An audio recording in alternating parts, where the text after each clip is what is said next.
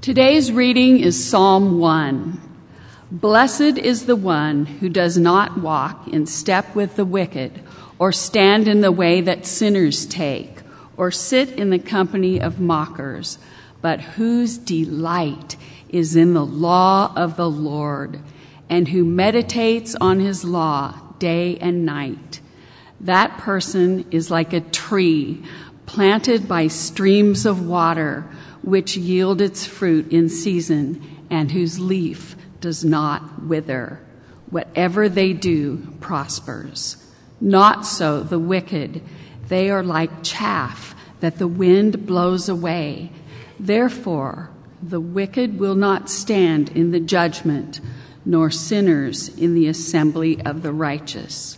For the Lord watches over the way of the righteous, but the way of the wicked leads to destruction. This is the word of the Lord. Thanks be to God. So what will be different for you about 2016? What will be different about 2016 for you? Now, obviously, there's all kinds of things that you can't predict or control that might be different for you as you look back on 2016. It might be like your own health. You might end up having a health problem this year, or a family member might have a health problem. It might be that you might lose a job or have to experience a relocation, or you might have some kind of a financial setback. Or it could be something like having a car that's totaled or something like that you have to replace, and it's a major financial issue for you.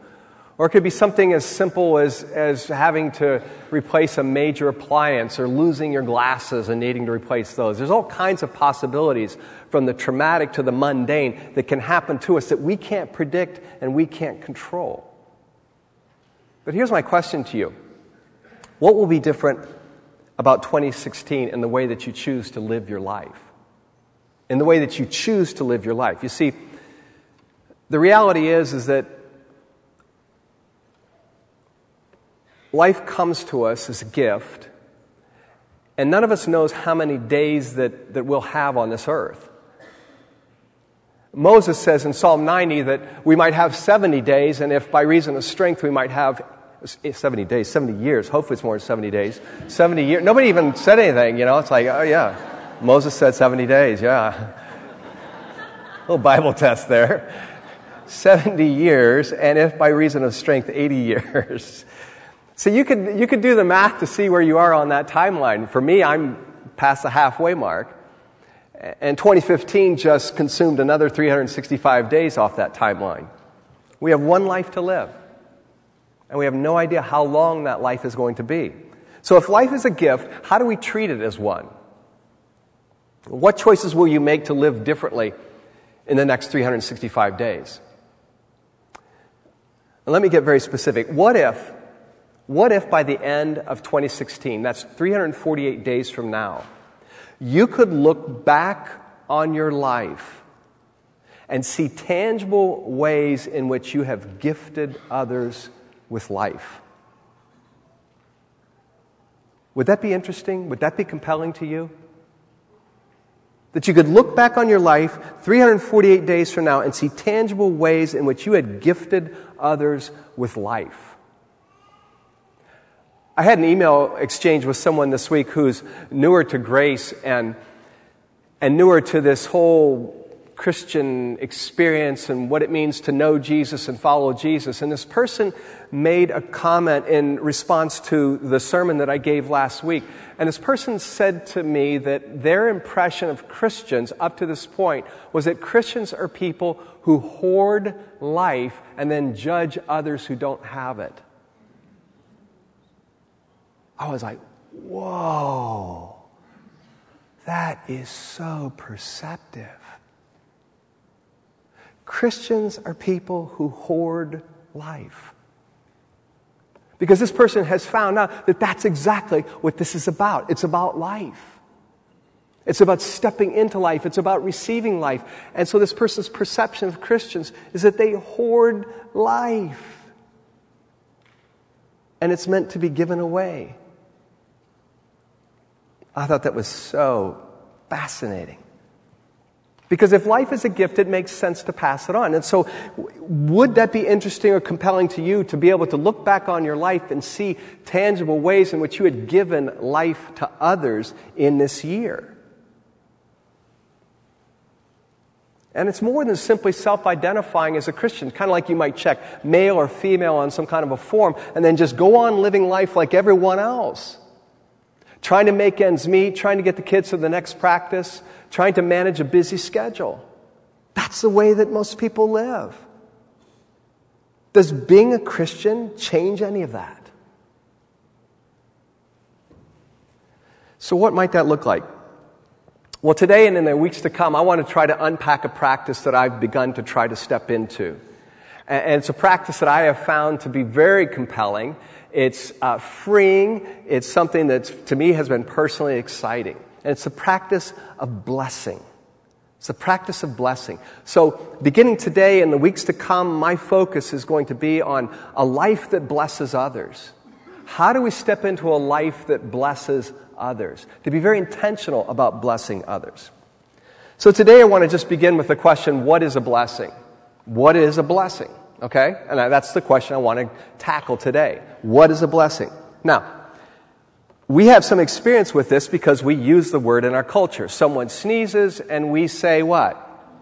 Bless you, or God bless you, right? I love that photo. But think about it. What is that all about? What is that all about? And then I got to thinking about it. Several of my kids can go out and they can look at the sun and it can trigger a sneeze. So if you go out and you purposely trigger a sneeze by looking at the sun, does that deserve a God bless you? I mean, you're making it happen, so did you get a blessing from that? And then as I did more research, I found out that is a genetic predisposition, which I didn't know that before. The reflex that causes people to sneeze when looking at the sun is called autosomal dominant compelling helio-ophthalmic outburst syndrome. Simply abbreviated, ACHOO. Now, if you think I'm lying, I'm not lying. I am not pulling your leg on that one, all right? I didn't believe it at first either, and it's true. You guys are all now going on Google and going like, I'm going to check that out. My wife complains about the velocity and the volume of my sneeze. She says that my sneezing hurts her ears.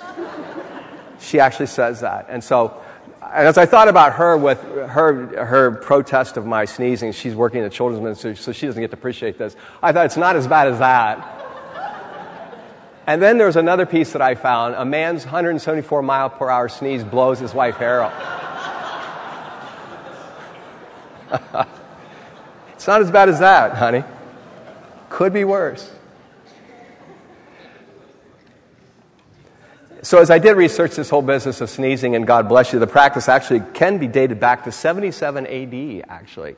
They have writings that talk about the blessing. And it has many explanations, but one of them is the belief that when you sneezed, part of your soul was released and the devil could snatch it. And so that's why this God bless you began to develop, was it a way of protecting your soul. Obviously today we basically say it as part of manners, like we exchange manners in our culture, like if someone waves at us, we wave back. So it's something that we basically just learn. But there's many other places in which we encounter blessing. We might say a blessing at a meal, but what is that? I mean, what happens to your food if you don't say that? What deserves a blessing? Does fast food deserve a blessing? Does just a home-cooked meal deserve a blessing? I mean, it's just, you think about it, it's kind of crazy. Instead of saying goodbye, we might say God bless. You might ask someone, how's it going? And they might say, I'm blessed. You might, if a young man might he might be telling his buddies that I'm going to go ask my girlfriend to marry me, and they may say to him, well, did you get her father's blessing?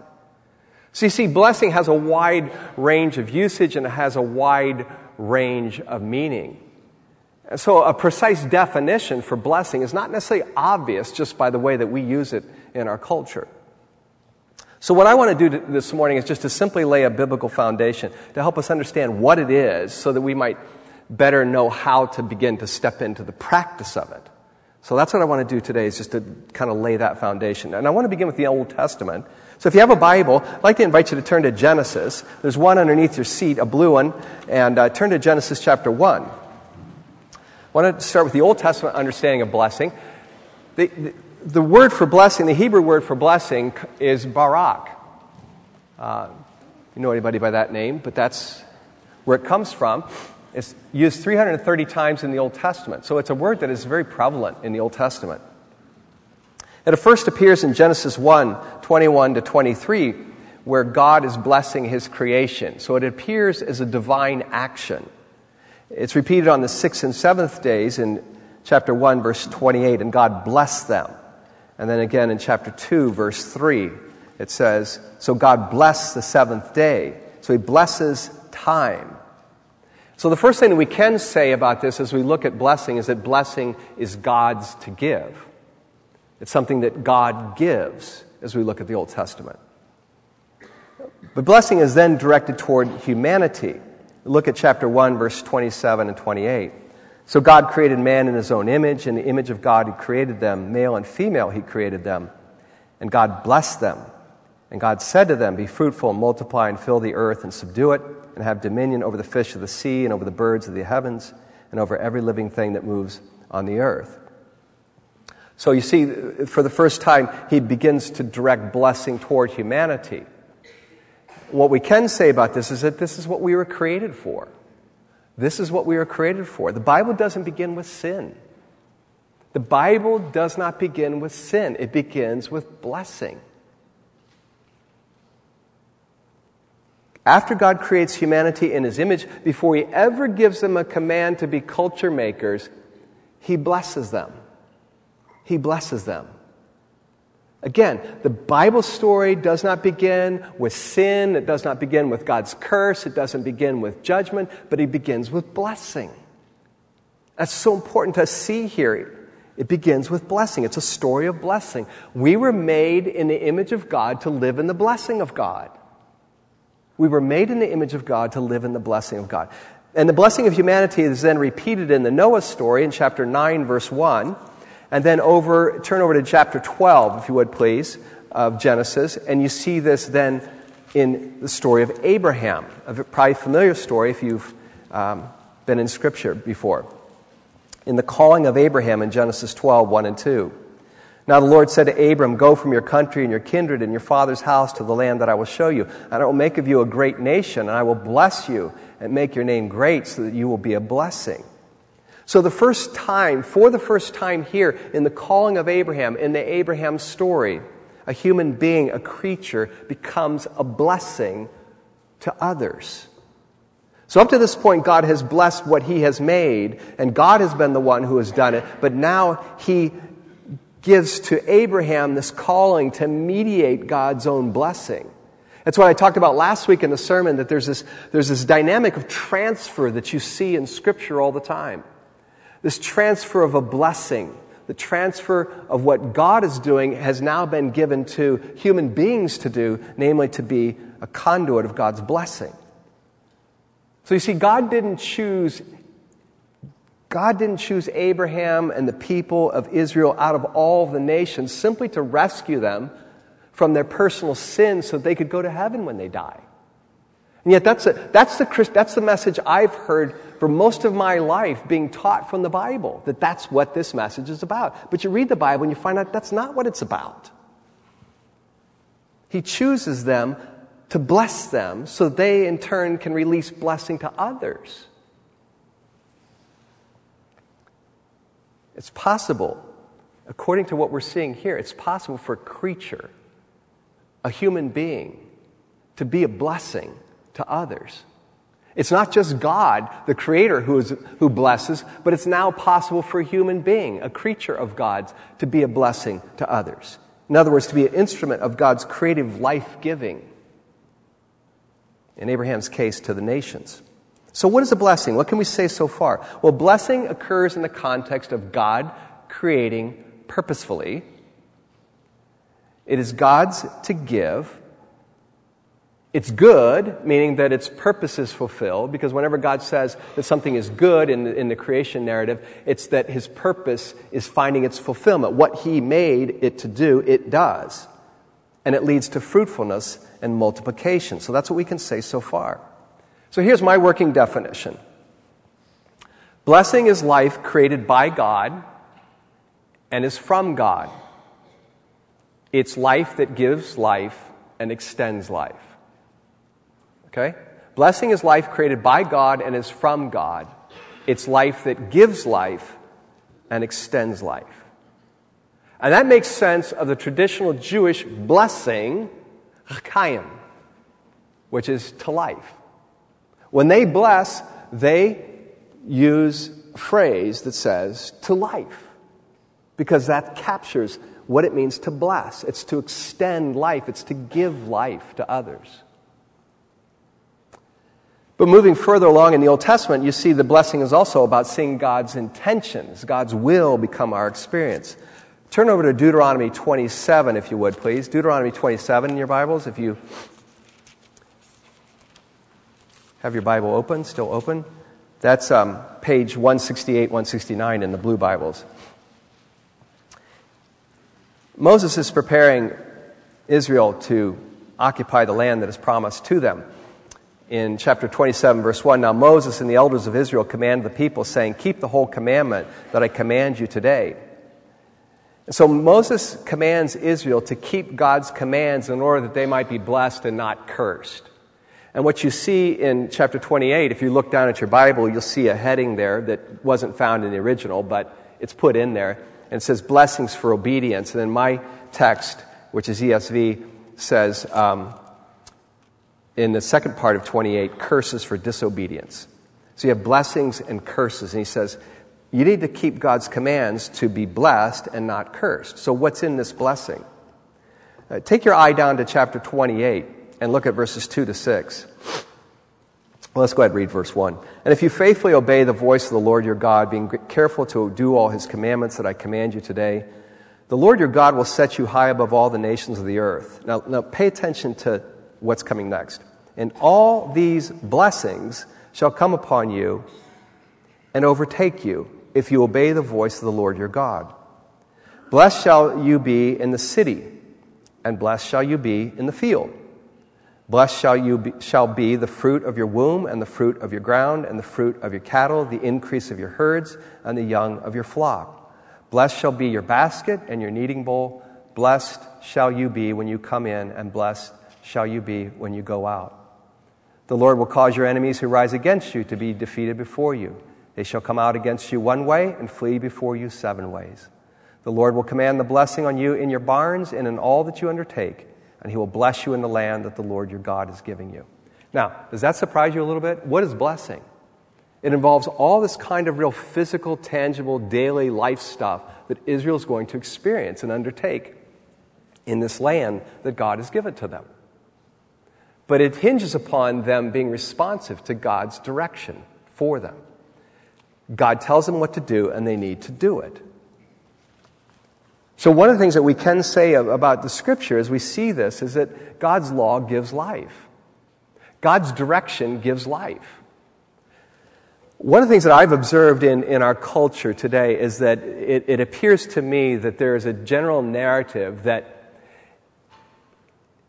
true fullness of life is found in being able to get to the position where you call all the shots in life.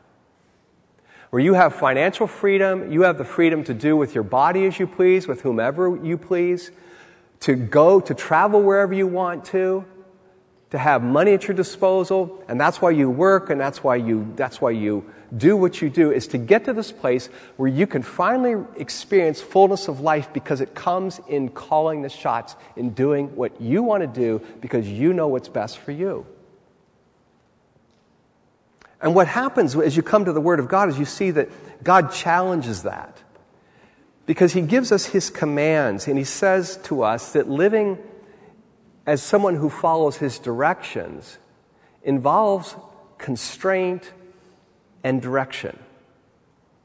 Meaning that fullness of life, if you really want to experience fullness of life, it comes from living in relationship to God, and that means that there are constraints that are upon my life, and my life is subject to His direction. That means that I am not autonomous. But that's a choice I have to make. That is the biggest choice any of us have to make. And that's why just ticking off the box Christian, praying a prayer, doesn't solve anything. It doesn't convert you. It does not convert you. Conversion is from one way of life to another way of life. So if you say, that's why I say what to parents, when you say to the parents, I see little Johnny, he's out just living like the devil, but I know he prayed a prayer when he was 5 because I helped him pray that prayer when he was by his bed. And I go like, great. I don't say that to him. I'm not that insensitive. Just when I'm in front of a bunch of people, I'm that insensitive, But I'm thinking to myself, great. But Johnny's not living as someone who is responding to God's character and God's will and God's intentions. That's true conversion. God gives us His direction because His direction leads to life. It's not because He wants to constrain us, He wants to rob us of fun. It's because His way leads to life. And the question is, will we trust Him? That's always the question. Will I look at culture in the face and see that everybody might be passing me and going in this direction and saying, what's wrong with you, Huseman? Why aren't you pursuing this? And I might see just a few people behind me that are kind of in my tribe going like, no, that is not the way of life. Will I choose to go against the flow? Because that's the problem. That's the challenge all the time. But I'm asking the question, am I going to trust that His ways to lead to life? That's why I asked Marcia to read Psalm 1. The Psalter, the Hebrew Psalter begins with this grand announcement of the 2 ways. There are 2 ways to live life. Only 2. 2. That doesn't do well in a pluralist America, but 2. And the one way is the way of life. And it involves delighting in the law of God.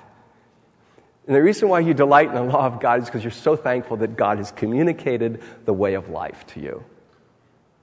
You're thankful for it. And so you delight in looking at His direction because you know His direction leads to life. So to follow God's commands, His will, His intentions, is a blessing itself. Because it's tied to the character and the will of God, which is about life, and it's about fruitfulness. So to say that I am blessed is to experience God's intention, God's will, God's favor becoming a reality in my life. That's how you know you're blessed. It's not because, you win the lottery or your life is going well or you have fewer problems or something like that. You can say, I know I am blessed as I'm experiencing the favor of God as I pursue the intentions that God has for me. I can know that God's blessing is on my life. Does that make sense? Have you followed me on that one? So that raises the question, do you know what God is like? Do you know His character? I might say to you, do you know my wife's character? And the only way you could say that with any kind of plausibility or believability was that you've spent time with her. That you truly have spent time with her. You've asked her questions. You've spent time. You've maybe had coffee with her. You've served with her. You've done things where you've seen her character come out. You've watched her in action. It's the same thing for all of us, right? So if I say to you, do you know the character of God? There's an assumption that you have spent time with God to know what He is like. You've looked at His Word. You've seen how His character has been revealed in His actions throughout history. But then there's this issue of you've walked with Him. You've depended upon Him. You've trusted Him. The way that you know someone's character is by trusting them in some kind of a situation where you go like, I'm placing my trust in you that you will keep your word, you'll do what you say, you'll support, whatever it might be. The same thing's true with God. So do you know His character?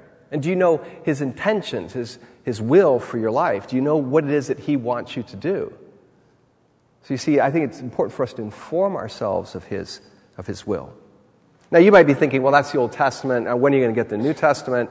Come on, we're not Israel. Yeah, I understand that. So let's go ahead and fast forward to the New Testament. Go to Matthew chapter 5, if you would, please. And I'm not going to spend a lot of time, but I'll just take Jesus. Have you noticed how Jesus' ministry begins and ends? It begins with blessing and it ends with blessing. You ever thought about that? Matthew captures Jesus beginning His public ministry at the Sermon on the Mount. And you remember what the Sermon on the Mount is about? He says what? Many times. Blessed, blessed, blessed, blessed, blessed. Here's where God's blessing is found. And what he's really saying is, here's where God's kingdom is breaking out.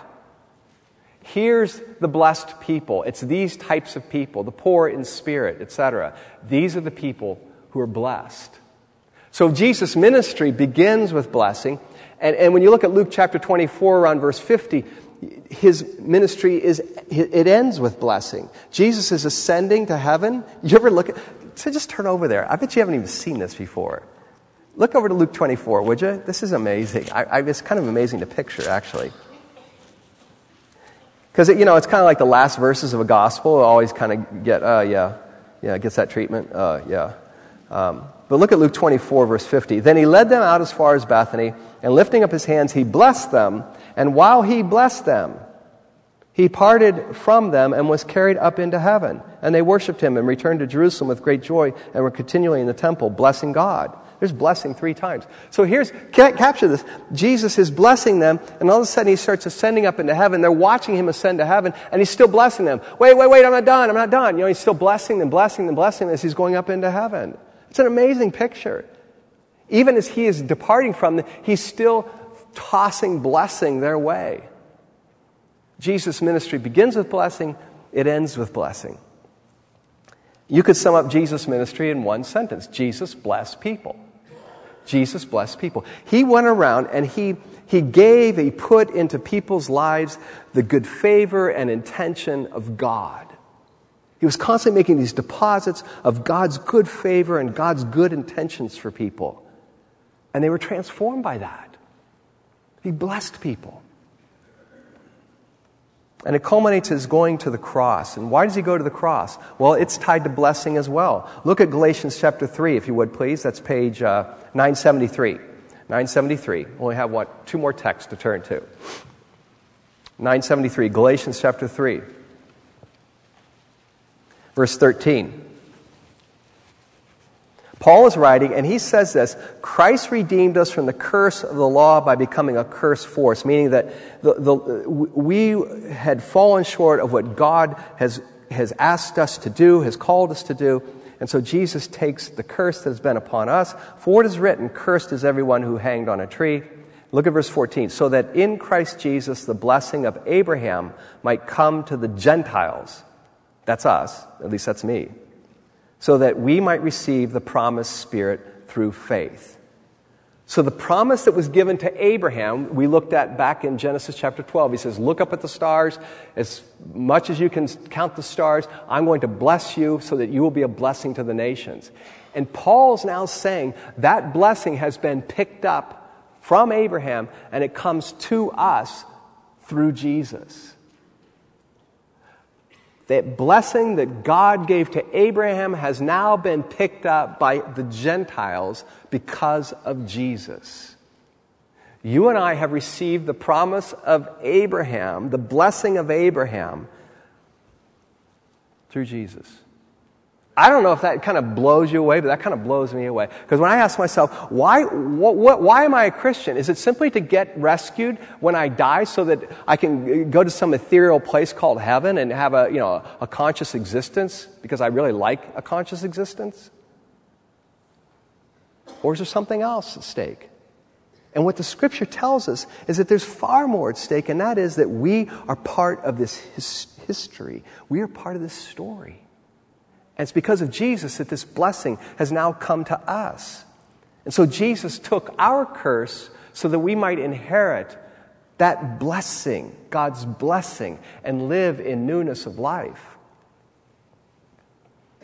So my question to you is, are you living in the reality of the blessing that Jesus has secured for us? Or are you simply existing? Are you living in the reality of the blessing that Jesus has secured for us?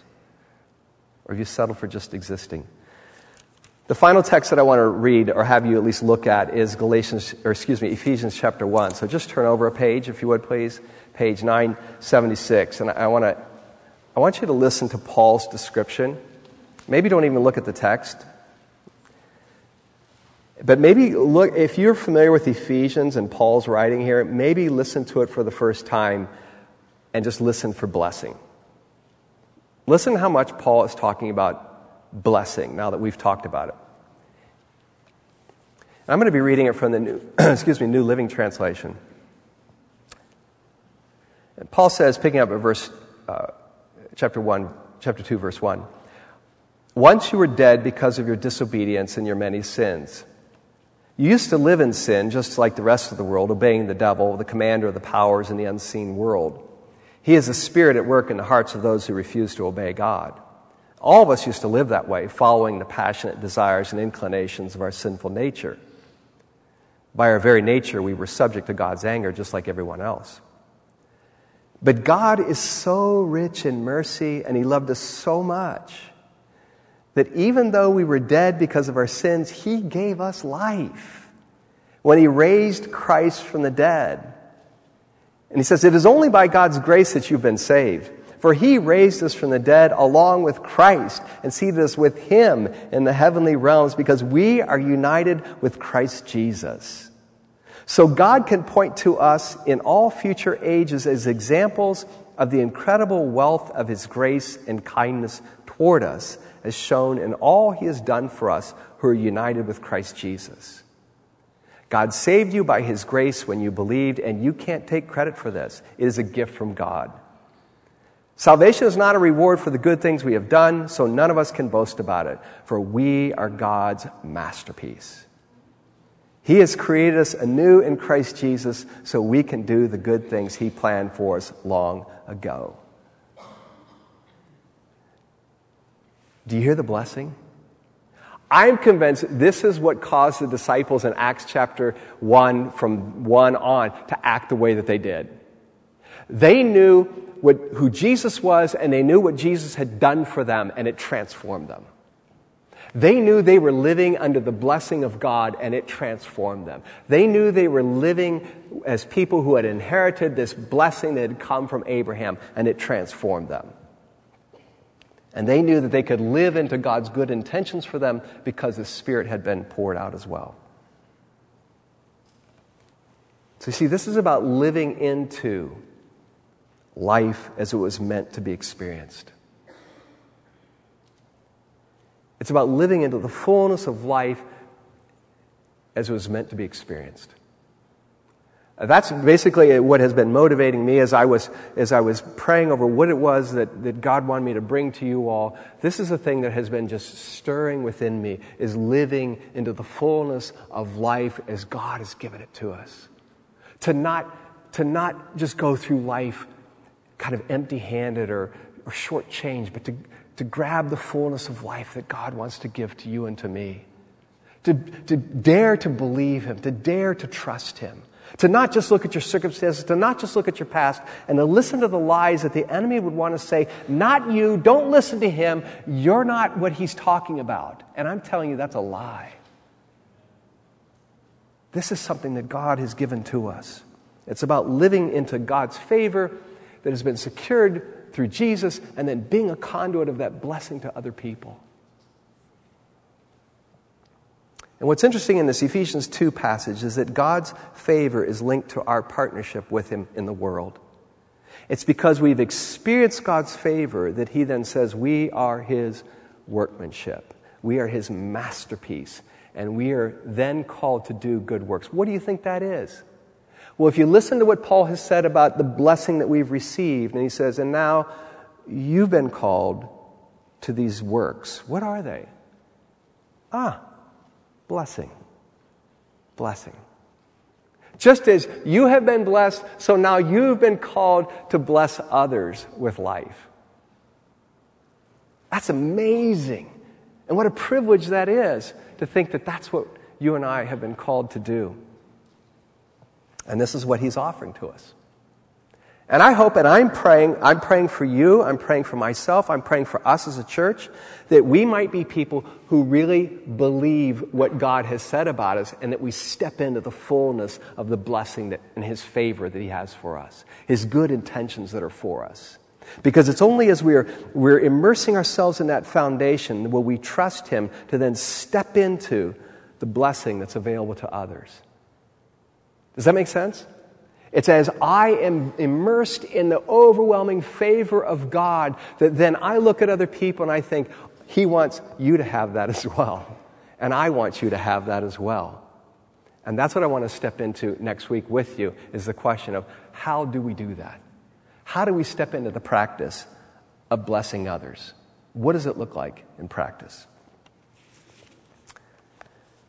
Father, I ask now that you would take the words that I have attempted to communicate, and that what is clear and what is accurate, what is fitting for who you are and what you want to do in us as your community and in churches across Long Beach, that we might be known for blessing people. We might not be people who simply hoard life, but rather that we would be people who give it away in 1,000 different ways, Father. I thank you for the beauty of what you're showing us, for the freedom that it is, and I ask the Lord that you would stimulate some wonderful conversations to follow as we spend time together. In your name, amen.